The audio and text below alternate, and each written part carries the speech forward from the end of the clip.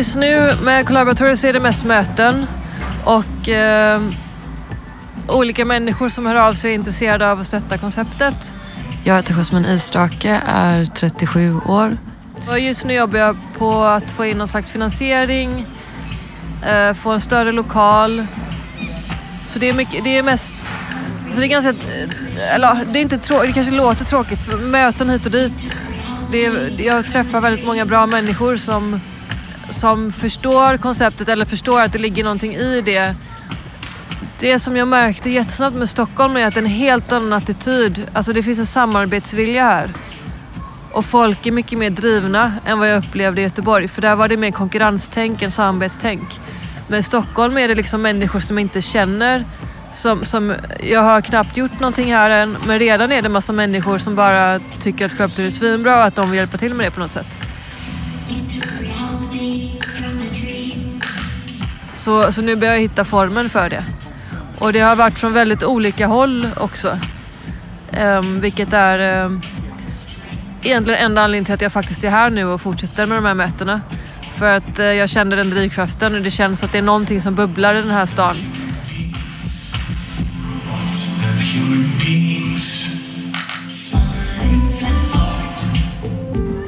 Alltså jag har redan fått tillgång till en lokal gratis. Där den är lite för liten för att kunna göra saker i en. Det är mer som liksom kontorsrum. Så jag tror inte det blir, och det är också ett rivningskontrakt så det kommer inte bli något långsiktigt där, men ändå flera intressanta samarbetspartners. Så även om det inte blir något med den lokalen så kan det bli något med deras nästa lokal, för de kommer flytta till ett annat hus. Men jag letar fortfarande en större lokal som är mer lämplig. För det är ganska stora ytor. Här i Göteborg hade vi 500 kvadrat ungefär. Och ska man ha större verkstäder, för jag vill ju ha robotlabb och sånt här till exempel, då behövs det ännu mer och så behövs det ventilation och allt sånt där. Men själv bor Jasmine fortfarande i Göteborg. Så just nu funderar jag på att flytta till Stockholm igen och jag har börjat hitta lägenheter och jobb och så för att kunna finansiera. Just lägenhet är ju svårt i Stockholm så det behövs ju säkert minst extra jobb för att få fixa hyran då. Men det stoppar inte Jasmine Isdrake. Hon öppnar upp sin laptop i knät. Här finns allt samlat. Drömmen om en inkluderande plats där spelskapare kan mötas och utveckla teknik för framtiden. Ja, det här är ju den vanliga mindmappen då. Kring det innehållet i ett Collaboratory. Electronic Interactive Art, social innovation, game jams, labs, Open Innovation Accelerator, startup support, värdesätta intellektuellt kapital, det som kallas för upplevelsebaserat lärande, research and development inom all ny teknik. Idag visar jag den här för en fastighetsägare som kanske kan bli en partner. Och så visar jag även inspiration som jag har fått när jag har rest runt och besökt olika labbmiljöer eller museer, gallerier. Och då är det här EMP Museum i Seattle som är ritat av Frank Gehry, som är en arkitekt som har ganska speciell stil. Det är ett slags museum som är jättestort som har spel, så här har de en indiespelutställning och de har musik, så det är liksom soundlab, det är spel, musik och film, och det var även mode när jag var där i samma byggnad. Och sen ställer de även ut så här filmrekvisiter från Star Wars eller olika filmer. Det jag känner nu är att jag vill inte starta litet och liksom ha den här väntan igen, utan antingen så kör jag rejält här i Stockholm och gör något stort, eller så flyttar jag hellre någon annanstans och gör det.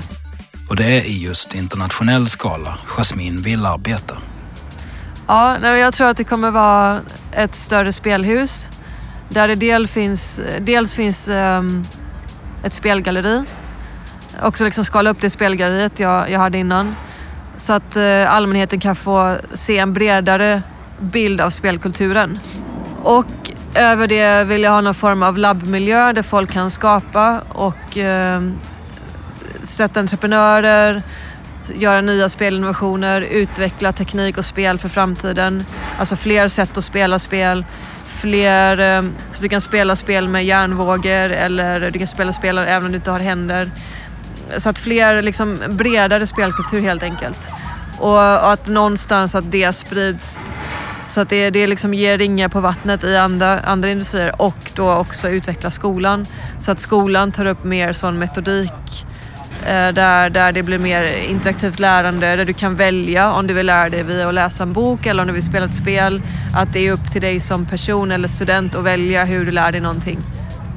Men otaliga möten, workshops och föreläsningar har sitt pris. Efter ett halvår har Jasmine fortfarande inte hittat boende i Stockholm. Nu har jag en vän som skickade lägenhetsannons till mig. 1 rum 28 kvadratmeter i Stockholm. 7 och 3. Det är alltså mer än vad jag betalar för 70 kvadrat i Göteborg. Fast någonting måste nog hända innan för att jag ska orka stanna i Stockholm faktiskt. Så nu handlar det väl mer om att försöka hitta någon slags trygghet och stabilitet för mig själv. Också så jag kan fokusera mer på det som är min konst. För nu har jag stöttat väldigt många andra i deras konst. Just nu är det så här hotellrum eller min gamla lägenhet i Göteborg. Jag har rest och varit nomad nu i ett halvår och är jättetrött på det. Så jag hoppas att min sovstation blir ett väldigt vanligt Svenssons sovrum i en vindsvåning någonstans i Stockholm ganska snart. Det är inget nytt för Jasmine att kämpa hårt för sin vision. Tiden i Göteborg innan hon blev sjuk var också minst sagt intensiv. Dels har jag drivit Collaboratory för att försöka ändra liksom, de strukturerna. Sen har jag gjort min egen konst. Och sen har jag försökt ha ett vanligt jobb utöver det för att betala hyran.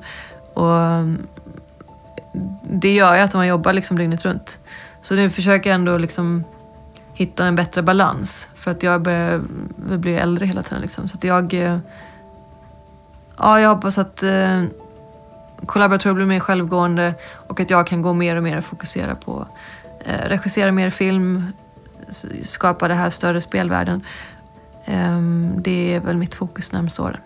Men sen lär man ju nya saker hela tiden ändå. Så att jag vill ju fortsätta lära mig nytt varje dag. Så jag vet ju att jag kommer aldrig hinna göra eller lära mig allt jag vill under en livstid. Det var det där med hjärtslagen som räknas ner inuti NFC-chippet under huden ovanpå Jasmines riktiga hjärta. Det hon kallar sitt cyborg-hjärta. Så varifrån kommer kraften att fortsätta? Men drivkraften är det ju framförallt människorna som jag möter. För det är ju människor som är fantastiska och det är ju där den största drivkraften finns i mötet med dem. Och alla som är med och samskapar där. För allting, Collaboratory heter ju Collaboratory för att det handlar om samskapande. Och det är den energin som finns när massa olika människor möts. Med olika bakgrund, olika ålder. När de är i samma rum och börjar göra, alltså det händer ju intressanta saker. Och jag tror det är där drivkraften är. Det är just i de mötena. Och se att det händer någonting, att det påverkas någonting.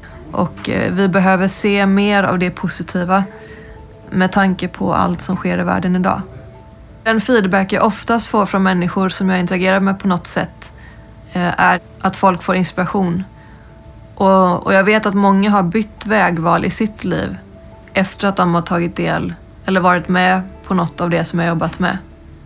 Det är jättemånga människor som har gjort vägval för att de har varit i de miljöerna som jag skapat, vilket är ganska häftigt att se.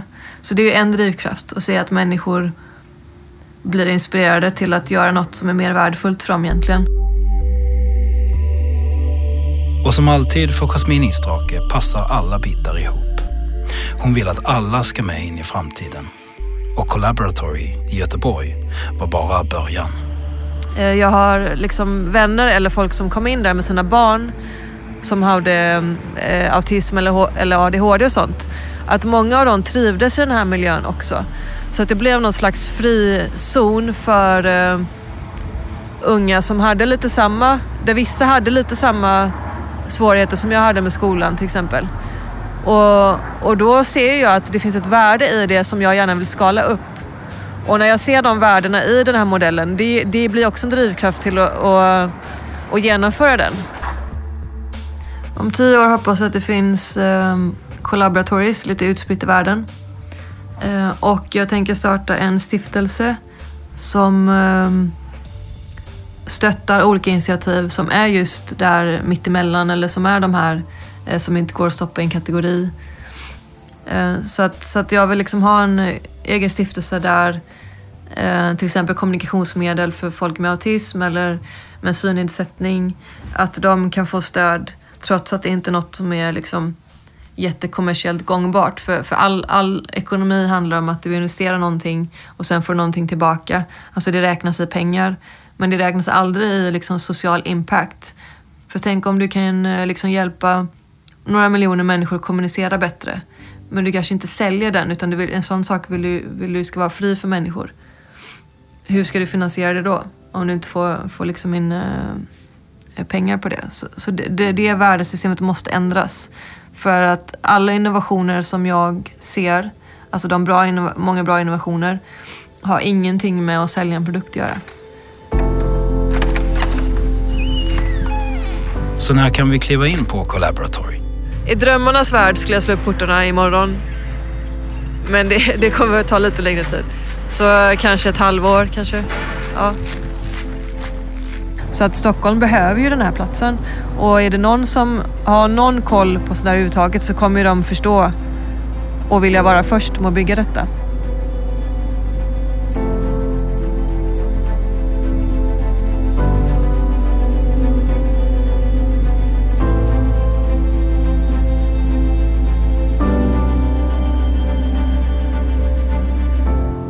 Poddserien En egen väg presenteras i samarbete med Skoda.